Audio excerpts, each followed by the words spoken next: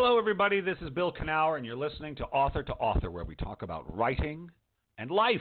Because what it takes to write the book you want to write is also what it takes to lead the life you want to lead. It's true. Author2Author is brought to you by Author Magazine, premier free writing magazine on the internet featuring articles on writing, the craft of writing, business of writing, but also, even more so, the writing life. What it takes to be a writer, to live this life, this creative life, face the blank page. You gotta, it's not easy all the time. No, it's not. That's why I also write a daily or thrice weekly column about that very thing. The intersection of our everyday lives, creativity, spirituality. It's all in there. We also do video interviews with best-selling and award-winning authors across the genres, all kinds of writers. A month ago, it was Damon Suede, the president-elect of Romance Writers of America. This time, it's Donald Moss, the fabulous Donald Moss, who wrote Writing the Breakout Novel, wonderful literary agent, editor. He's all things publishing. Donald knows about it. It was a great conversation. Still there over at authormagazine.org. Check it out. We're also funded by the fabulous Pacific Northwest Writers Association. These people have been supporting writers from pen to publication since 1955. As you know, we have a writers' conference every year. Yes, we do, in September. It's always a big one. Lots of people come, lots of agents and editors. Now, we haven't picked out those agents and editors yet, but if you know you're going to come, if you know you're going to be one of those people who's going to go to the conference, sign up now. It's the Leap of Faith special. You get $100 off, and you get two pitch blocks with agents and editors you can try and pitch your book to. Only the people who do the Leap of Faith get 2 blocks. That's right. And they're filling up fast, those spots. We only give away so many. So do it now. If you know you're going, just do it. Believe in yourself. Go over to pnwa.org and sign up for it. Well, people, anything about me? Not really. Not really. Not much is going on with me right now. Coming up to the holidays.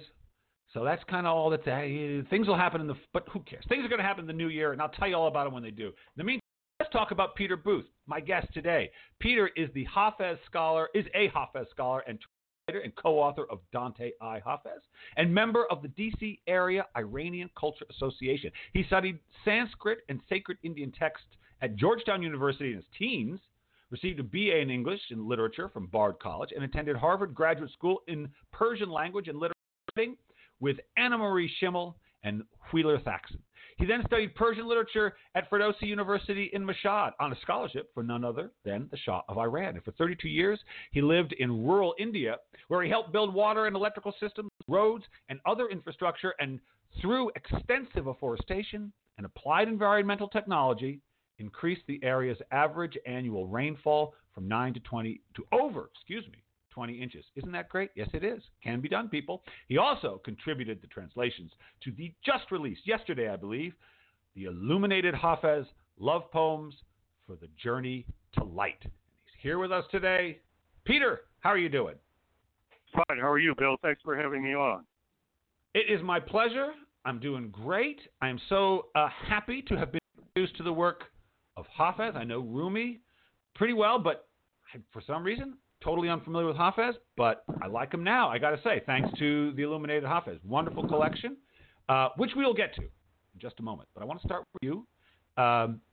You were drawn to study Sanskrit and sacred Indian text as a teenager. What yes, about actually, that? I was one of 3 people in my neighborhood that was true of, and 2 have become great Sanskrit scholars. Weird. Okay. So, I mean, I'm sorry, that's a little odd that an American teen person living in Georgetown decides that that's something he wants to do. What drew you to that? I really can't say, but I can say this. I am from a family of American mystics for many generations, and that doesn't mean that they were interested in mystical literature. It means that they lived a life of service to other people. Okay. And, of course, as you know, especially in Midwestern America, that's pretty much the way people were brought up. You always thought of others first. You always tried to help others. You always thought about your community, so forth and so on. But what happened, so many people in the affluent area where I was born and raised got to the point where they did not know what the way forward was. Right. And my parents were self-honest enough, although I don't think they ever fully verbalized it to themselves or me, to not impose anything on me. Right. They actually didn't even want me to do well in school. They did not trust the education system. Oh, boy, okay. So their message to me, which again was more intuitive than verbal, was, "We haven't found it. We want you to try. We want you to try and find it." And they really didn't know what it was, but they didn't know. Right. They did know what it wasn't.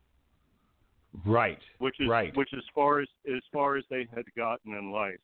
And so I was, like my friend Graham Schwag, was drawn to the literature of the East. My sister somehow in high school got a book, the Source Book of Indian Philosophy, published by Princeton University Press, and I started reading that when I was about 12, and I was really taken by the concepts in there. And I thought, I think these people have the answer. So I went down to Georgetown University, and there was this wonderful professor there, Shalagram Shukla, who was a professor of linguistics, but he was a Sanskrit specialist, and he had no Sanskrit students. So, he said, "Yeah, you want to learn Sanskrit? Come by whenever you want during my office hours." Yeah. Free. So for about 2 years, I did that. That is and I got pretty good. I'll bet.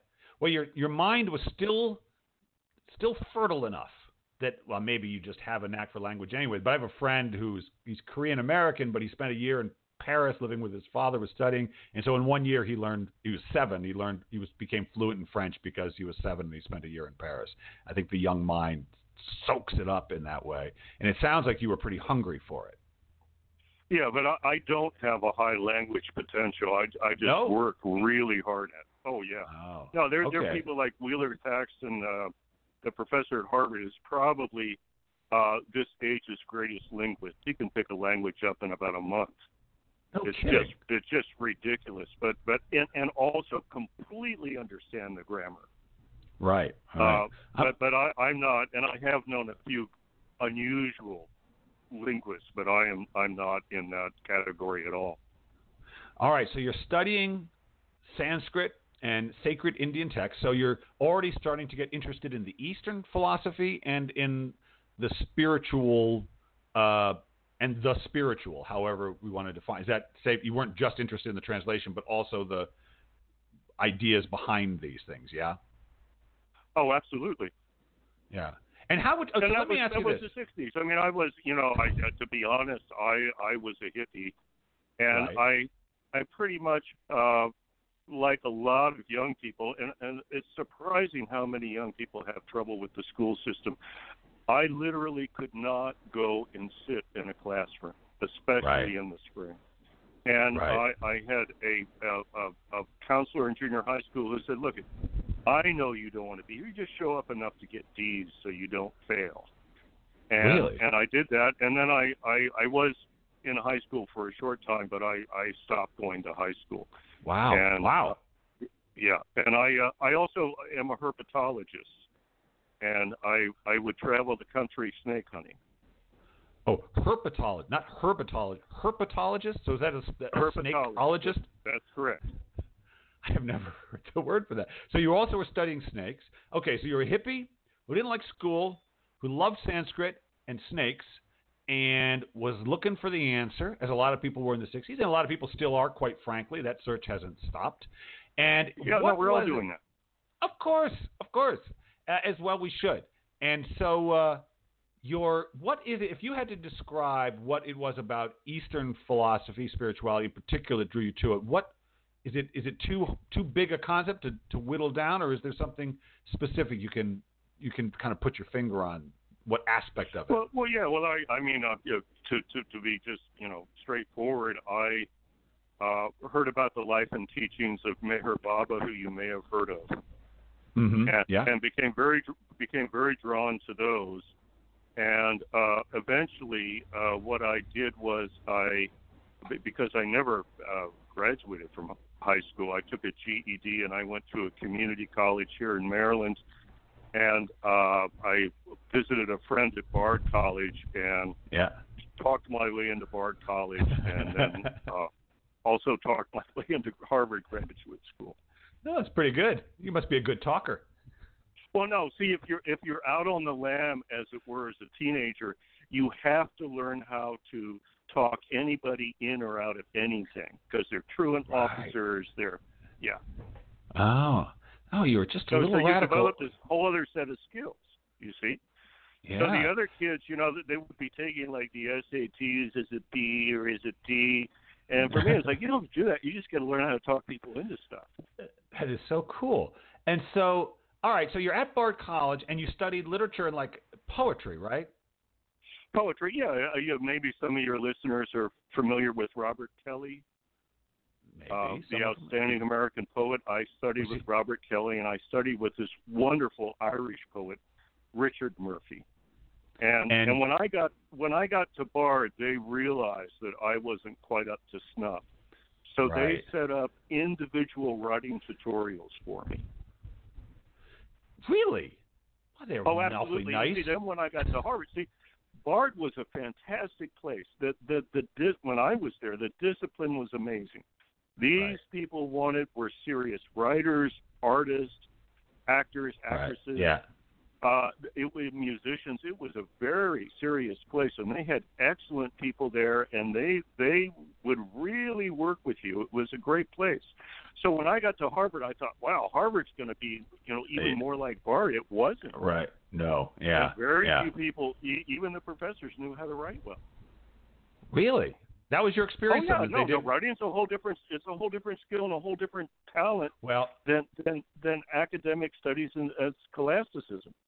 Yes, well, academic writing can be some of the worst writing I've ever read. I don't like to use the word bad writing, but God, some academic stuff is they have created their own dense vernacular, and it so lacks clarity that, and I think it's a consequence of writing for a very small insular community sometimes. Exactly. That I just don't. In fact, when I was a freshman in college, I was handed this book about how the spur ended the Dark Ages or something. I read it, and I actually went to my professor, and I was like, because I was a young writer, and I was like, this isn't good writing. Why'd you give us this stupid book? I was ballsy on my part, I got to say. Anyway, okay, so there you were at Harvard. You graduate from Harvard, and when did you get No, I don't graduate from Harvard. What happened was... Oh, you don't? And just while we're on the topic, there's no reason why good scholarship and good not creative writing, but just good writing cannot go hand in hand. Of course. Inspired writing, articulate writing, and that's the way it used to be. If you read E.G. Brown's History of Persian Literature, which was written in the 1800s, the writing is magnificent. But at the same time, he knows everything about his subject matter. Right. And that has all been paired off of the academic writing of today, and most of what I read anyway. Yeah. Well, so all right. No, but I was in the graduate school for a year. I took the 4th year Rumi course that year, and I realized that in terms of reading the poetry, my professors were not trained to do that. Right. I realized what were they the doing thing then? I really need to do is learn the language, so I want to go to Iran. So I wrote to the Iranian government, and the Shah gave me a scholarship. Oh, so you wanted to read it you got to go to the original, and you got to really, to get it, you got to read the real deal. You can't. Well, there's no other way. I mean, especially Rumi and Hafiz are great geniuses. And so you would imagine, I mean, use a mosaic as a comparison. Everything has been chosen precisely. Right. And to really come to grips with the way they are, not just what they're saying, but the way that they're saying what they're saying, you have to immerse yourself in the language. Poetry is really, it's fun. When people think of poetic writing, it's often, in the cliche of it, is sort of flowery and elaborate writing. But poetry, of all the forms, is the most requires, I think, some of the most discipline because you have the least amount to work with. You have to say the most with the least. Say the most with the least. It's all about the open space. And it strikes me that in having to translate poetry, and not just from like French to English or German to English, where at least because they're in the romances or they're in the same sort of family of language, maybe it might be a little easier. But you're going from did Hafiz write in Sanskrit or Farsi? He wrote in Persian. And I mean, if you want to talk about it, the difference between the Persian literary tradition and the Sanskrit Vedic literary tradition, I can do that a bit. Well, probably going to lose me. I know. Go ahead. but like in terms of the difference in the language between Persian writing, the Persian language, and English, say, it would seem significant. Yeah. Yeah. Well, see, this is just to give you an overview of one main point. What has happened in English literature is you have had the flowering of different movements, like the metaphysicals, the romantics, right. And the vocabulary, the tropes are developed, and then they die out. Right. And then and then another movement comes along. That didn't happen in Persian. And Persian, for over 400 years, they developed a symbolic vocabulary to frame allegories, which would be able to impart spiritual experience. That is their art. Wow, and so it stayed consistent for 400 years. Starting when? Well, it was wrought over and over and over again by these fantastic geniuses. But starting when? When they 400 years? From like when to when? It's more than 400 years. Okay. And it was not just Iran. It was sort of It was Iran. It was Afghanistan. It went into Basra. In Iraq, it was a huge area of lots of writers contributing to developing this very rich symbolic palette. And what drew you to Hafiz in particular? Well, Meherabad said that Hafiz was a God-realized poet. That means he had become one with the source of creation and all existence. And that he is the greatest writer in history. And in fact, Hafiz, without doubt, is the most influential writer to ever take up a pen. And you're basing that on, what do you base that on? Okay, fine. Well, for example, Pushkin was inspired by Hafiz. Goethe wrote a divan dedicated, means a collection of poems dedicated to Hafiz. Right. Emerson wrote his famous poem Bacchus, inspired by Hafiz. Wow. Hafiz's poetry went down into the Indian subcontinent and flooded it, and flooded Urdu literature in the entire Indian devotional tradition. There's no one who has even compares with that. And today, his poetry, you think of Dante in the vernacular and the beginning of development of that. Right. Hafiz's couplets in his poems are so universal and still have the power to touch to such an extent that everybody in Iran, literate, illiterate, anybody, quotes Hafiz.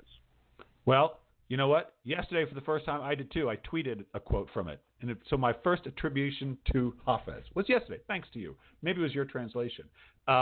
Okay, but that's interesting. So you're talking about his influence, and that drew him to you. But, the Beatles, I did love the Beatles, like a lot of people. They were incredibly influential, but there was I loved, most of all, I did love their influence. I did love their positive influence, but what their music spoke to me about the relationship of love and creativity and authenticity, it just spoke out to me. So aside from his influence, what about the work itself? Just if you didn't know anything about the guy who wrote it. This is what he's done. He has written a body of literature that has the power to touch you wherever you are. Again, if you're illiterate, if you're very worldly minded, if you happen to be spiritually inclined, it doesn't matter. and it awakens something in you. Now, you were talking about, literature and spirituality. He is the master of that genre. And you think, wow, that is so beautiful. And then you look at it more closely, and something else happens. And you go, wow, that's amazing. And then you look at it more closely, and there's another revelation. Yeah. And you go, God, he's figured. And then and it goes on and on and on. And every time, I have read his collected works probably 10 times over. It's 500 poems.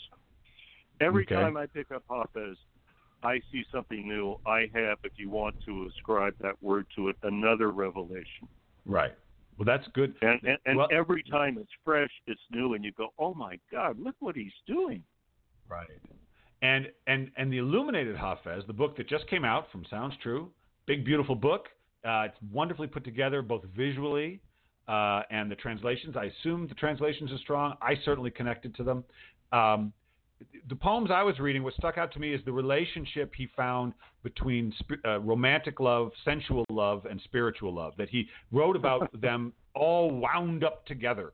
And and I've always felt this to be true myself in my own just experience, but I thought he did a wonderful job of capturing both those things together. That's what he's known for, and there's a canon that he is the master of ambiguity, in that he writes equally of a worldly love, at the same time he writes of a spiritual, divine, eternal love. But I have shown in one of my other books, through a close reading of Hafiz, that that's not what he's doing.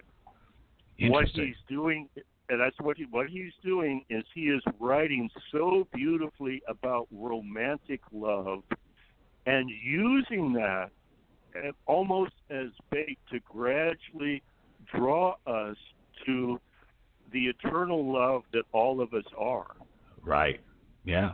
He's not supporting worldly love at the same time he is supporting divine love, especially when he says that all of creation is nothing but a mirage, and in fact does not exist. Right. It's good stuff. And I, it struck me. Well, no, never mind. So all right. So this was a passion project of a number of people. You're certainly chief among them. And did you, when you took it on, because you were one of the translators, were you excited by that? Were you a little intimidated by it, or were you just ready to go, chomping at the bit to be able to open up more people to Hafiz's work? Well, no, yeah. I mean, your perspective is the right one. That's not the one I had. Nancy Barton contacted me and asked me to contribute. I told her no. I said I really don't want to get involved with people who cannot know the language and whose work is not true to or whose work doesn't try to be as true as possible to the original. Right. And she pestered me. By the way, I've always admired Robert Bly's work. I think he's a very talented poet, and I also think Coleman Barks is a very talented poet. Right. It's just that they don't know the language, and I felt that in not being immersed in it, there were a lot of things that they just couldn't comprehend, and that's a bit of my scholastic snobbishness. I'm aware of that.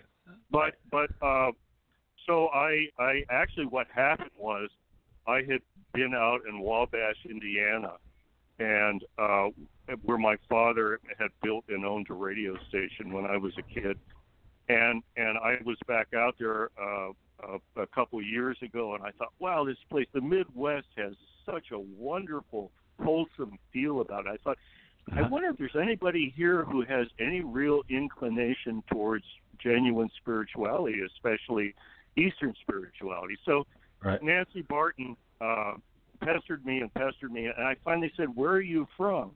And she said, Wabash, Indiana. No kidding, really? I said, fine, I'll do whatever you want. That is so funny. And so, okay, so you started doing it, and, look, I think the art of translation, I speak one language, that's English. I'm still learning it, and so I do the best I can. But, the art of translation to me seems such an unusual thing, because you're having to create poetry based on someone else's poetry because you can't. There's never an exact translation, but you have to capture what I think of as the fertile open space that all poetry is trying to create, but into a different language. And so it seems like you're writing all over again, although you want to be, someone like yourself has got to want to be as absolutely faithful as possible. So how do you balance that? It's a very good question. It's an excellent question. This is what I do. Again, Hafiz, if he is a God-realized poetic genius, his poetry is revelatory, and indeed it is, and it's known for that. He's known as Lasan al-Ghaib, the tongue of the hidden mysteries. That's his appellation in Iran. Right. And so what happens is, you take a poem and you look at it and you decide, I am not going to add anything. I'm not going to take anything off in terms, I'm just going to look at this and read it over and over and over again. And suddenly it will hit you how to frame it in English. Really? So you actually take an inspired approach to the translation, a much more intuitive approach almost than intellectual. Well, no, but it is exactly literal. Nothing has changed in terms of the basic meanings, the words, the symbols, the trails. Right. No, everything. I understand that. But in terms of your route to finding the words, you're taking a more the language you're using to describe your process sounds much like the language I would use to describe my own in terms of writing something from scratch, so to speak. That there's a waiting, and while I'm not rereading anything, I'm sitting with something, and then the words present themselves. Exactly. That's exactly it. That's exactly how it happens. Yeah. Oh, that's so interesting. And then you go, wow, this is it. Well, for me it is. I mean, somebody else might say this is not so good, but I think this is great. Yeah. Well, it's interesting to me because I would have thought that I would have thought of translation as more intellectual, more almost mechanical, but of course, language is language, creation is creation. That's so interesting. Well, Peter. Well, here, let me give you an example of one of the things that I do. I use 600 years of scholarship. I have all these copies of Hafiz's selected works out in front of me, and I also look up all the words in a number of dictionaries, and I found something like this. He has a couplet. Although I was drowned in a sea of sin, when I became acquainted with you, I was saved. I'll say it again. Although I was drowned in a sea of sin, when I became acquainted with you, I was saved. Now, the verb for acquainted and the verb for to swim have the same root. Oh, interesting. Really? Yeah. So this is his genius, and then you begin to see things like that, and you go, "Wow, that's amazing." Right. Yeah, and then you realize cool. that you have scholarship and being very particular about everything. All that has to be done before you begin to contemplate how you're going to put it into English. Oh, it's the old tip of the iceberg metaphor. The author shows only the tip of the iceberg of what they're actually know. Well, all right, Peter, you're an interesting guy. This is an interesting book. If people want to learn more about you, is that going to be easy or hard for them to do? Is there any way they can discover more about you and your work? Do you have a website? No, I sort of stay in the background a bit. But first, let me just say that the translations in this book from all of the translations actually are quite good. If someone wants to buy a book and really read good translations of Hafiz in English, this is the book. And I should say to our listeners, it's a beautiful book, too, because they gave each poem its own page. I believe every poem got its own page, or very close to it, and so they illustrated it. I thought it came together beautifully. So congratulations to the whole team that was behind this book. I know it was a lot of people. And to you for your work on it. I hope you're pleased with it. I hope you're happy with it. I am happy. I'm very happy with how it came out, and I'm very happy that I got involved. Let me say one more thing for your listeners. I know the Iranian people really well. They're wonderful people. Don't judge them by this political stuff. They're wonderful people. They admire our values. Their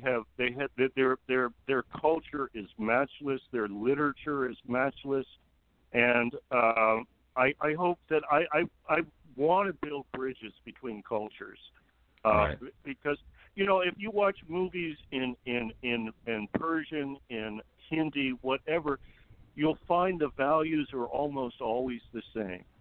Right. It's true. And we really are one people, and I really hope that this book would build bridges, and I love the Iranian people. They've been unbelievably kind to me. Well, I think poetry is a great way to build that bridge. I think the arts is a great way to build that bridge, because the best poetry, I think, always speaks to something universal, something that it goes through all humanity. Certainly Hafiz's work does that, and I congratulate you on translating it so people who don't speak Persian can experience it too. Well done. Well done indeed. Thank you very much. I really appreciate it. Well, good luck with it, Peter, as you spread the word. Again, so it's the Illuminated Hafiz, Love Poems for the Journey to Light. Peter, thank you so much for being on the show. Thank you so much for having me. I really enjoyed it. Oh, you're welcome. You're welcome. Build some bridges, people. It's true. Think about it. A book is like a bridge. I imagine it in my mind, put it down on the page, somebody else reads it, and that book is like a bridge. It moves from one mind to another, one mind to another. You need your imagination to read something. I need my imagination to read something. Yes, we do. It's good stuff. I'm going to be back again next week. It's a very interesting guy named Carmen Gentile, who was wounded in Afghanistan as a journalist and wrote all about it. Wonderful memoir. Until then, I want to thank my producer, RJ Jeffries. Hope you're feeling well, RJ. Until then, everybody, go find something you love and do it.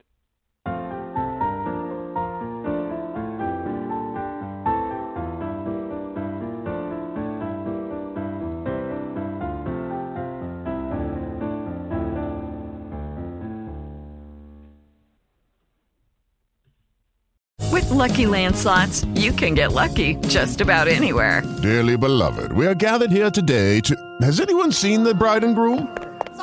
Sorry, we're here. We were getting lucky in the limo and we lost track of time. No, Lucky Land Casino, with cash prizes that add up quicker than a guest registry. In that case, I pronounce you lucky. Play for free at LuckyLandSlots.com. Daily bonuses are waiting. No purchase necessary. Void where prohibited by law. 18+. Terms and conditions apply. See website for details.